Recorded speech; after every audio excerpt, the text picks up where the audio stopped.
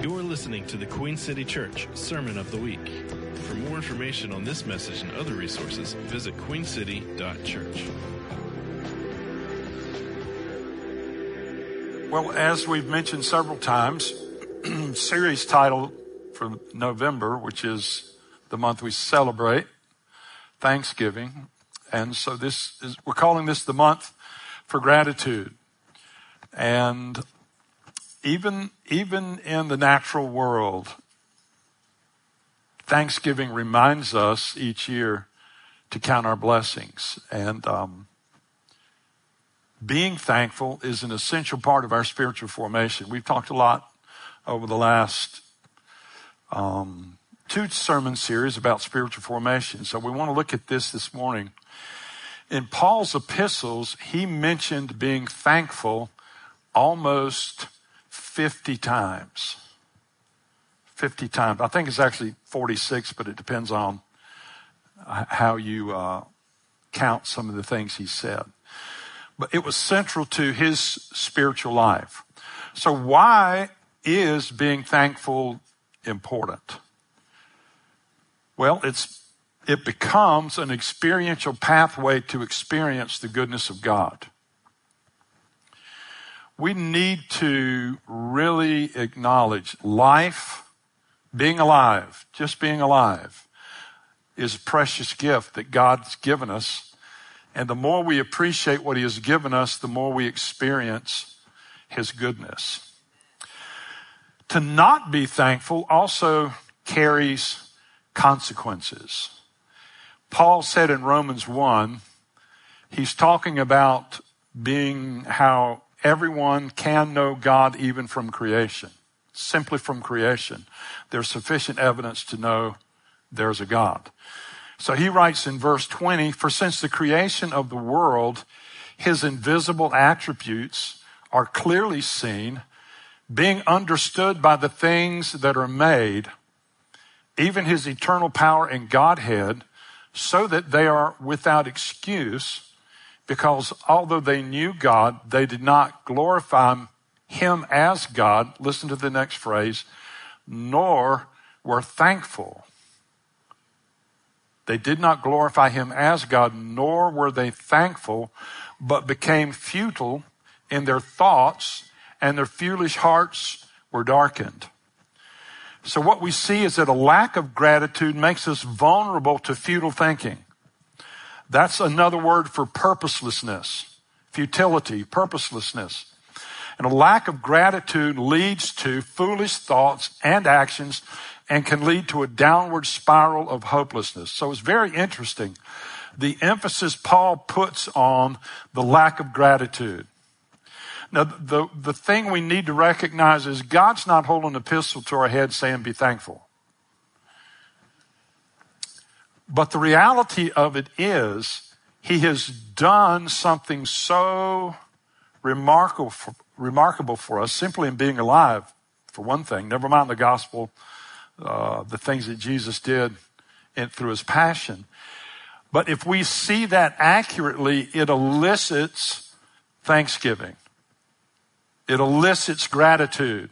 And gratitude has a number of amazing things that it brings with it. So lack of gratitude darkens our minds and reduces our perception of God's goodness. How many of you have really gotten upset and gone on a complaining tour only to discover things got better? But got better? Well, there's always exception to the rule. But being grateful actually affects the chemistry of our minds. In other words, it's part of our design. In short, gratitude can boost, everybody understands this, I'm sure, neurotransmitter serotonin and activates the brainstem to produce dopamine. How many of you did not know that? Everybody knew that. Great. I have only Brendan actually responding to my message this morning, so I'm certainly glad you're here. Brendan, it would be very lonely up here without you this morning. So the rest of you, take the rest of the day off. We're good. At the molecular level, gratitude is associated with the neuropeptide oxytocin. Need that neuropeptide, ladies and gentlemen. And with the release I've mentioned before of dopamine and serotonin. So, dopamine is our brain's pleasure chemical. The more we think positive, grateful thoughts, the healthier and happier we feel. So, that is really, really good.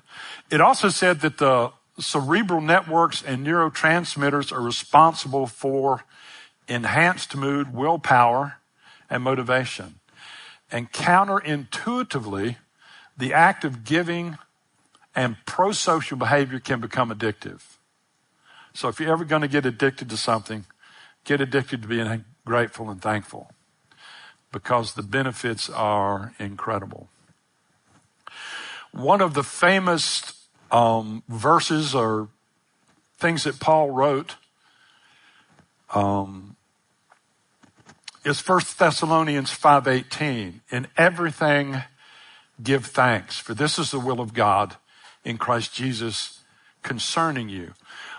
Well, when I think about giving thanks in everything, I think that's hard. How many of you know that's hard? It's not normal. But what we're going to see this morning in situation after situation after situation, we're going to see biblical accounts of the importance different people in the Bible put on Thanksgiving and how they actually use that in their daily lives in many crazy situations. So Paul says, in everything give thanks, for this is the will of God in Christ Jesus concerning you. And you think, well, good enough for you, Paul, you're an apostle. You can be thankful all the time. Well, if you're going to fully appreciate what Paul is saying, we need to place this encouragement to us of always being thankful clearly in the context of his life experience. In his early days of misdirected devotion, Paul was a great enemy of the church. He actually describes himself this way: I persecuted this way to the death, binding and delivering into prisons both men and women. Acts chapter 22. But we find on the Damascus Road, while pursuing Christians to imprison them, he experienced a dramatic conversion. And so, you know this story, most of you probably do. On the road to Damascus, a great light shone, knocked Paul off his horse, and the Lord said to him, he heard a voice saying, Saul, Saul, why are you persecuting me? And so he said, who are you, Lord? And the Lord said, I am Jesus whom you're persecuting. And so Paul was knocked off his horse. When he stood up, he was blind. He was led by the hand into Damascus. So the Lord sent a man to him named Ananias to pray for him and restore his sight. But Ananias was afraid of Paul, obviously, because of his reputation. And so when the Lord spoke to Ananias, he said, Lord, I've heard from many about this man, how much harm he has done to your saints in Jerusalem. And here he has authority from the chief priest to bind all who call on your name. But the Lord said to Ananias, go, for he is a chosen vessel of mine to bear my name before Gentiles, kings, and the children of Israel. And then listen to the essence of Paul's calling. For I will show him how many things he must suffer for my name's sake. So in Paul's unique calling, one of the characteristics of that calling would be the many things he was going to have to suffer because of his dedication to Jesus. So, when you hear Paul saying everything give thanks, what did he go through that he was saying you should always give thanks in? I know that's terrible grammar. Well, what happened to Paul? Is Paul just in encouraging us to be thankful? Well, here's what happened to Paul. This is a list of the things Paul went through. He writes in 2 Corinthians. He says, in labors more abundant, in stripes, that's being beaten, above measure, in prisons more frequently, in deaths often. All right, that would be enough right there. That's a rough life. Who would say that's a pretty rough life? We got a rough life already. That's just the first verse. 3 times I was beaten with rods. Once I was stoned. 3 times I was shipwrecked. Note, never get on a boat with Paul. A night and a day I have been in the deep. In journeys often, in perils of waters, in perils of robbers, in perils of my own countrymen, in perils of the Gentiles, in perils in the city, in perils in the wilderness, in perils in the sea, in perils among false brethren, in weariness and toil, in sleeplessness often, in hunger and thirst, in fastings often, in cold and nakedness. Besides the other things, what comes upon me daily? My deep concern for all the churches. Who is weak and I am not weak? Who is made to stumble and I do not burn with indignation? If I must boast, I will boast in the things which concern my infirmity. The God and Father of our Lord Jesus Christ, who is blessed forever, knows that I'm not lying. So Paul lays all this out. That's remarkable. That he is the man who can say with all confidence in everything, give thanks, for this is the will of God in Christ Jesus. And then he remembers, oh, by the way, under Aretas, the king of Damascus, he was guarding the city with a garrison, desiring to arrest me, but I was let down in a basket through a window in the wall and escaped. Oh yeah, he remembered one other terrible thing that happened to him. Okay, therefore, when Paul describes what the will of God is, as in everything giving thanks, we need to realize he wasn't functioning from a place of idealism, but of suffering. And from a place also of significant insight and intentional spiritual formation. He understood that thanksgiving maintained his practical connection to the Lord, even in times of hardship. It became Paul's functional, practical lifeline to the life of God. How many of you can say, that's great? That's great. That's part of our warfare.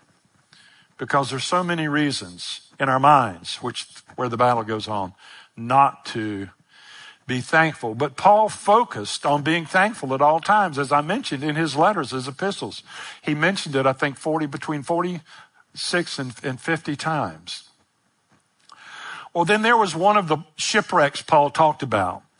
Actually, I'm covering Thanksgiving a little bit different than the way I have in the past. Any of you who have been around for a while, you're going to realize I'm not using a lot of the things I'm normally use, but I'm trying to see in context of people's lives how important this was and how important it is to us.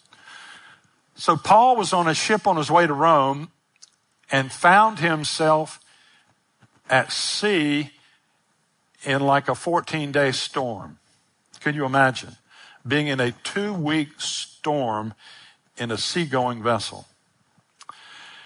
At a given point, when all hope of survival failed them, Paul had a visitation from an angel, and this is what he said to the fellow travelers. He said, I urge you to take heart, for there will be no loss of life among you, but only of the ship.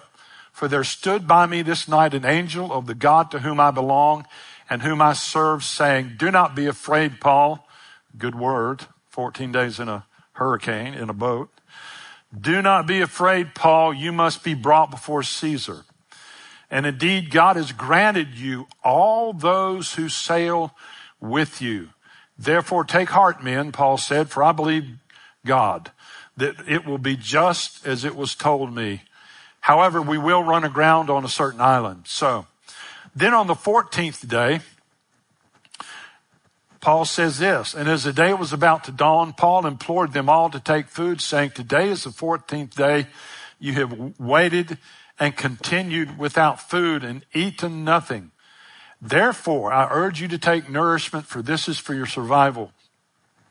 Since not a hair will fall from the head of any of you. So 14 days into this storm, they had apparently eaten little to nothing. An angel has appeared to Paul, told him they're going to be all right. So what does Paul do? Here's what he did. He took bread, gave thanks to God. There it is again. In the middle of this storm, took bread, gave thanks to God in the presence of them all. And when he had broken it, he began to eat. Then they were all encouraged. All of them ate. And there were 276 people. Well, the boat falls apart.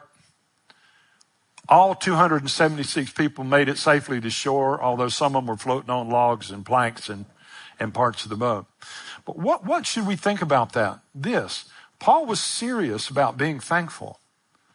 Thanksgiving is a powerful and effective practice even in the midst of our storms. Maybe you're in a storm today. Maybe things look bleak. I don't know. But one of the tools God has given us is thanksgiving. Then we find Paul in prison. On another occasion, Paul and Silas were put in prison for preaching the gospel. You can find this in Acts 16. And the Phillips translation reads this way. But about midnight, Paul and Silas were praying and singing hymns to God. They were being thankful. That's practical thanksgiving. Praying and singing hymns while the other prisoners were listening to them. Suddenly, there was a great earthquake, big enough to shake the foundations of the prison. Immediately, all the doors flew open and everyone's chains were unfastened. When the jailer woke and saw that the doors of the prison had been opened, he drew his sword and was on the point of killing himself, for he imagined that all the prisoners had escaped. But Paul called out to him at the top of his voice, "Don't hurt yourself. We are all here." So a lot of remarkable things in this episode. First of all is that none of the prisoners left when the doors were opened. The idea was the keeper of the prison, if he lost any prisoners, they would take his life for having lost them. And so if you read the rest of the story, Paul leads the prisoner, his entire family, to the Lord, and he baptizes all of them. But here's a question. Was there a relationship between Paul's gratitude and the earthquake? Or was it just a coincidence? That's a good question. Was there a relationship between Paul's gratitude and the earthquake? Or was it just a coincidence? And how was it that the earthquake opened the doors and unfastened their chains instead of collapsing on everyone and killing them? That's a good question too, isn't it? Well, it could have been heaven's response to Paul and Silas rejoicing. I believe it is. A lot of people won't, but I believe it was. Or why would he put it in there? Why would he couch all this together? Can you imagine God would actually shake the earth in response to two men's gratitude? Is that too much to believe? I think it is. But the Bible's too much to believe. It could have been heaven's response. I like that. That's what I'm going with. I'm going with it was. That's my policy. Let God be true and every man a liar. That's a great verse. It doesn't really fit in here, but having crossed my mind, I uttered it. Maybe somebody needs to be blessed with that. Anyway, when we study the scripture, we find many other great examples of the effect and importance of being thankful. For instance, Jesus was thankful for what he had in the face of great lack and significant need. We find this in the Gospel of Matthew, chapter 14. Jesus was preaching to the multitude. And when he saw them, he was moved with compassion, healed their sick. And when it was evening, his disciples said, "Jesus, this is a deserted place and it's late. Send them away that they can go get something to eat." So the disciples wanted the multitudes to go find their own food, but Jesus decided he wanted to do something about it with the help of his disciples. So we find this also in John chapter 6, verse 8.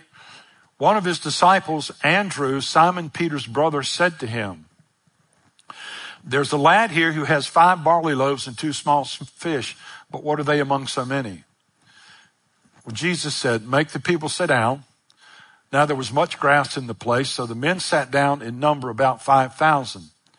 Jesus took the loaves, and when he had given thanks,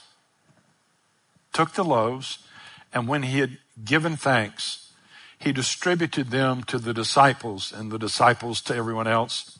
So the Bible tells us they were all filled, and Jesus told them to gather up what remains. And when they did, there were 12 baskets of fragments, and there was more left over than what they started with. When Jesus didn't have enough, here's what he did.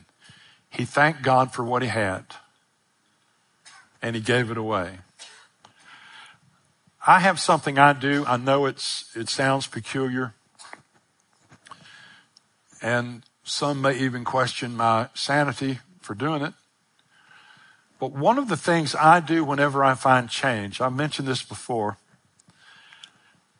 and actually I put a 56-cent offering in addition to what my wife and I always give into an envelope. Because over the last couple of months, that's how much change I've found that nobody else has been over and picked up. But I've had the Lord show me the power and value of being grateful for little things. And I actually had a friend of mine who had a dream that when I found change, I would pick it up, I would pray over it, I would thank God for it, I would command it to increase, and then I would give it away. And I've done that probably through COVID. How many of you know COVID was a pretty rough month? You probably come up with new things to do. But I have watched, even in the finances of the church, some amazing gifts, and even in my own life, some amazing thing happens when I acknowledge the smallness of something and offer sincere gratitude for it. I don't think we understand how significant that is. Now, you may not do what I do, but I have my reasons. But thanksgiving and generosity were the 2 responses Jesus made to lack. Giving with joy and in faith is a major key to multiplication and prosperity in this pathway to blessing. I have heard people denounce prosperity preachers, but I believe in prosperity myself, right? I mean, you have to think through it. Now, maybe not the extreme manipulative, controlling forms of prosperity, but who in their right mind prays to become poor? Who in their right mind hopes they don't have enough to make it? And who has a dad who doesn't want to help their children do well? Come on. And there's so many verses in the New Testament. I mean, Paul, in the context of tithes and offerings, uses the example of farmers sowing seed. And if you sow a little seed, you get a small harvest. If you sow big seed, you get a big harvest. Now, you cannot simply throw that out of the Bible because some people have taken advantage of it.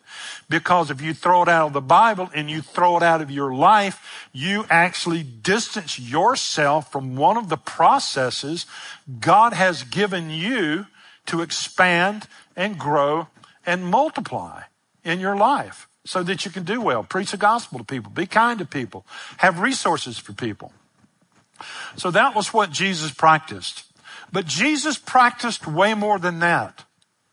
When he was about to give his body and shed his blood for our salvation, he thanked God in the Last Supper, in that communion, in the context of the deep suffering he was going to experience. He thanked God that he could do that. I don't think we understand sometimes what it is to be a real believer. People suffer a lot of things. But there's one idea that I think is really worth considering. Perhaps some of your suffering is not for you, not because of you, and not a punishment or a discipline or anything of that order, but someone needs what you learned through what you suffered. And you are not living for yourself, you're living for others. That is the essence of following Jesus right there. It's not all about us. It's not. It's not. One thing fathers want to tell their sons is wisdom based on the things they've suffered.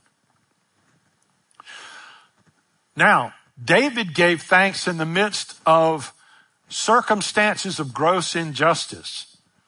Psalm 69, those who hate me without a cause are more than the hairs of my head. They are mighty who would destroy me, being my enemies wrongfully. Then later on he says, I will praise the name of God with a song and will magnify him with thanksgiving. This also shall please the Lord better than an ox or a bull which has horns and hooves. He's talking about an offering of an animal in the old sacrificial concept. He said, this shall please the Lord better than any kind of sacrifice I could give him. And the humble shall see this and they'll be glad. My goodness. This shall also please the Lord more than any kind of sacrifice. And you know David's story. He was quite imperfect. But how many times did God deliver him time and again? And then there's Jonah. Jonah thanked the Lord in the midst of trouble that resulted from his disobedience, and the Lord delivered him. How many of you remember the story of Jonah? Called to preach to the Ninevites. Now, if you haven't read history of the Ninevites were ruthless warriors. If they came and took over your town, here's what they would do. They would cut off your hands, your feet, your heads, and they would pile all that in the middle of in the town square as a testimony to who won. That was a Ninevite. So God called Jonah to go preach to the Ninevites, and Jonah got in a boat and went in the opposite direction. And there was some understanding in his behavior. Well, you know the rest of the story. A storm came and everybody on the boat was trying to figure out why the storm wouldn't stop. And they finally decided it's because Jonah had disobeyed the Lord and they should throw him overboard. Now, you don't want to get on a boat with Paul, and you don't want to get on a boat with those people Jonah got on that boat with. Trust me. But so they throw Jonah overboard, and he was agreeing to it. Some of these stories, you know. But Jesus sort of affirmed it. Anyway, Jonah gets swallowed alive by a great fish. And so Jonah is in this belly of this great fish, assessing his options, you could say. And so he prayed. The Bible says Jonah prayed to the Lord his God from the fish's belly. And he said, I cried out to the Lord because of my affliction, and he answered me. Out of the belly of Sheol I cried, and you heard my voice. When my soul fainted within me, I remembered the Lord, and my prayer went up to you into your holy temple. Those who regard worthless idols or lying vanities forsake their own mercy. For I will sacrifice to you. Here's what Jonah prayed in the fish's belly. I will sacrifice to you with the voice of thanksgiving. My goodness. I will pay what I have vowed. Salvation of the Lord. And the next verse said, so the Lord spoke to the fish, and it vomited Jonah onto dry land. So Jonah got re-vomited into the will of God. But part of it was with thanksgiving. That's probably the strangest place anyone ever praised the Lord in. But one could say that thanksgiving connected Jonah to the experiential mercy and deliverance of God. Even in a situation where he deserved, it's like he owned, he did that to himself. How many of you have gotten into messes and felt like there's no way out, I don't deserve a way out? Well, there's several ways to look at this. Nobody deserves a way out. One of the things that struck me, the whole thing about entitlement mentality wars against gratitude. And one of the things I began to notice during COVID was how often the word deserve showed up in commercials. You deserve, you deserve, you deserve, you deserve, over and over and over. Whether it was banks or insurance or just bunches of them. Well, no one of us ever truly deserves what God wants to do on our behalf. Well, Jonah had intentionally done the wrong thing. Still, God delivered him. I think that is so important. Then there was Daniel. I won't go into all this, but this is over and over in the Bible. Daniel was made the head of all the spiritual advisors in the kingdom that Belshazzar ruled. And he was godly. Other men were jealous. And so they came up with a process of entrapping Daniel. They told the king that he should make a decree that for the next 30 days, anyone who prayed to a god other than the king should be thrown in the lion's den. And Daniel realized that. He knew the king had signed that decree. And so it says, when Daniel knew that the writing was signed, he went into his house. Now his windows were open in his chamber toward Jerusalem, and he kneeled upon his knees 3 times a day. Somebody say 3 times a day. 3 times a day. What did he intentionally do?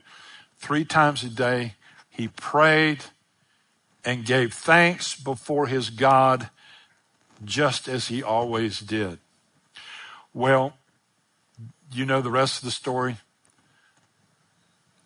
They threw him into the lion's den, and God shut the mouths of the lions. But one thing this example shows is how important it was for Daniel to offer thanksgiving and to pray no matter the cost. It was part of his spiritual lives. One of the biggest and most difficult transitions in my life was from the business world into pastoring. Some of you may not know, but I worked in business for 20 years before I did this full time. And the last 7 years of those 20 years, I worked for I was a manufacturer's representative, and we sold food service equipment. But I spent much of my energy during those years complaining about my job and being frustrated about a call that I knew I had to ministry. Now, some of you may be called to ministry. I was 40 before I actually did this full time. And so the standard way in is not always seminary and that. But I spent a lot of that time complaining why I couldn't do the thing I felt so deeply that was in my heart to do. And then I read a book a friend of mine wrote, and one of the points he made was that all of the Israelites who escaped Egypt through the Red Sea, very few of them made it into the promised land because of their murmuring and complaining. And I thought, you mean you can die in the wilderness because you complain?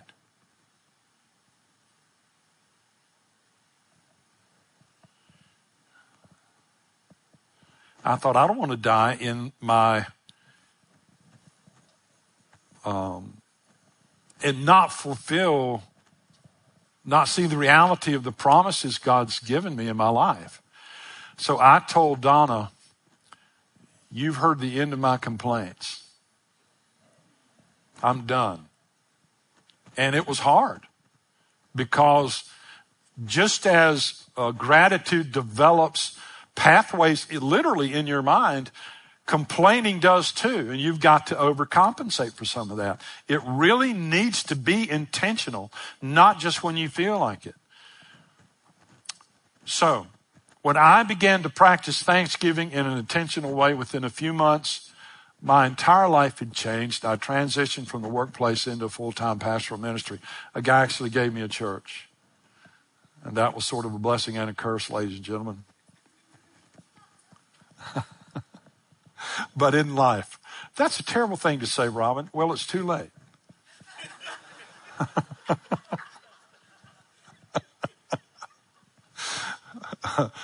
I apologize for being honest about it. But anyway,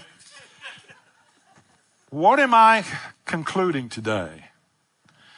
Being thankful is important when you're in a storm. Being thankful is important when you're in a prison. Being thankful is important when you don't have enough. Being thankful is important even when you're in a time of sacrifice. Being thankful is important in the midst of being treated unjustly. Being thankful is important when you need deliverance from what you deserve. And being thankful is important to become part of your daily spiritual formation. But gratitude can preserve you through your storm, deliver you from prison, multiply what you have, embolden your time of sacrifice, sustain you in times of injustice, deliver you from the consequences of your own disobedience, become a bedrock of your faith, and a pathway to continually experience the goodness, peace, presence, and blessings of God.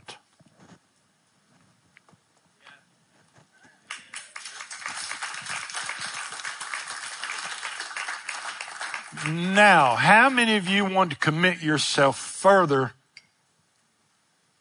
to a life of gratitude? Why don't you just stand up? I'm going to stand up too because this is always important. Lord, this is our choice. This is our decision. Come up here. Josiah, why don't you go ahead and close out the meeting? But I do want to pray. Father, thank you so much for the truths you give us that are counterintuitive. It's not what we think works.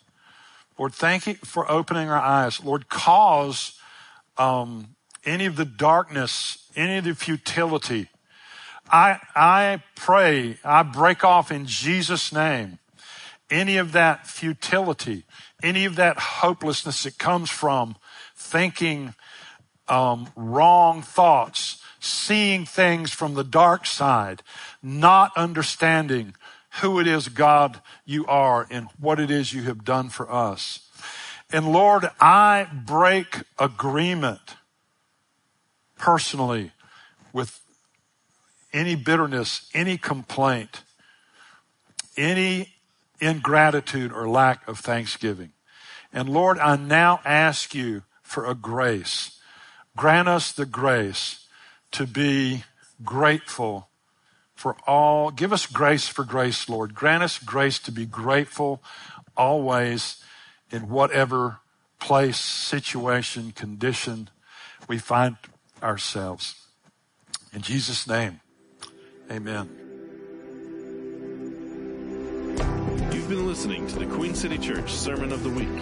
For more information on this message and other resources, visit queencity.church.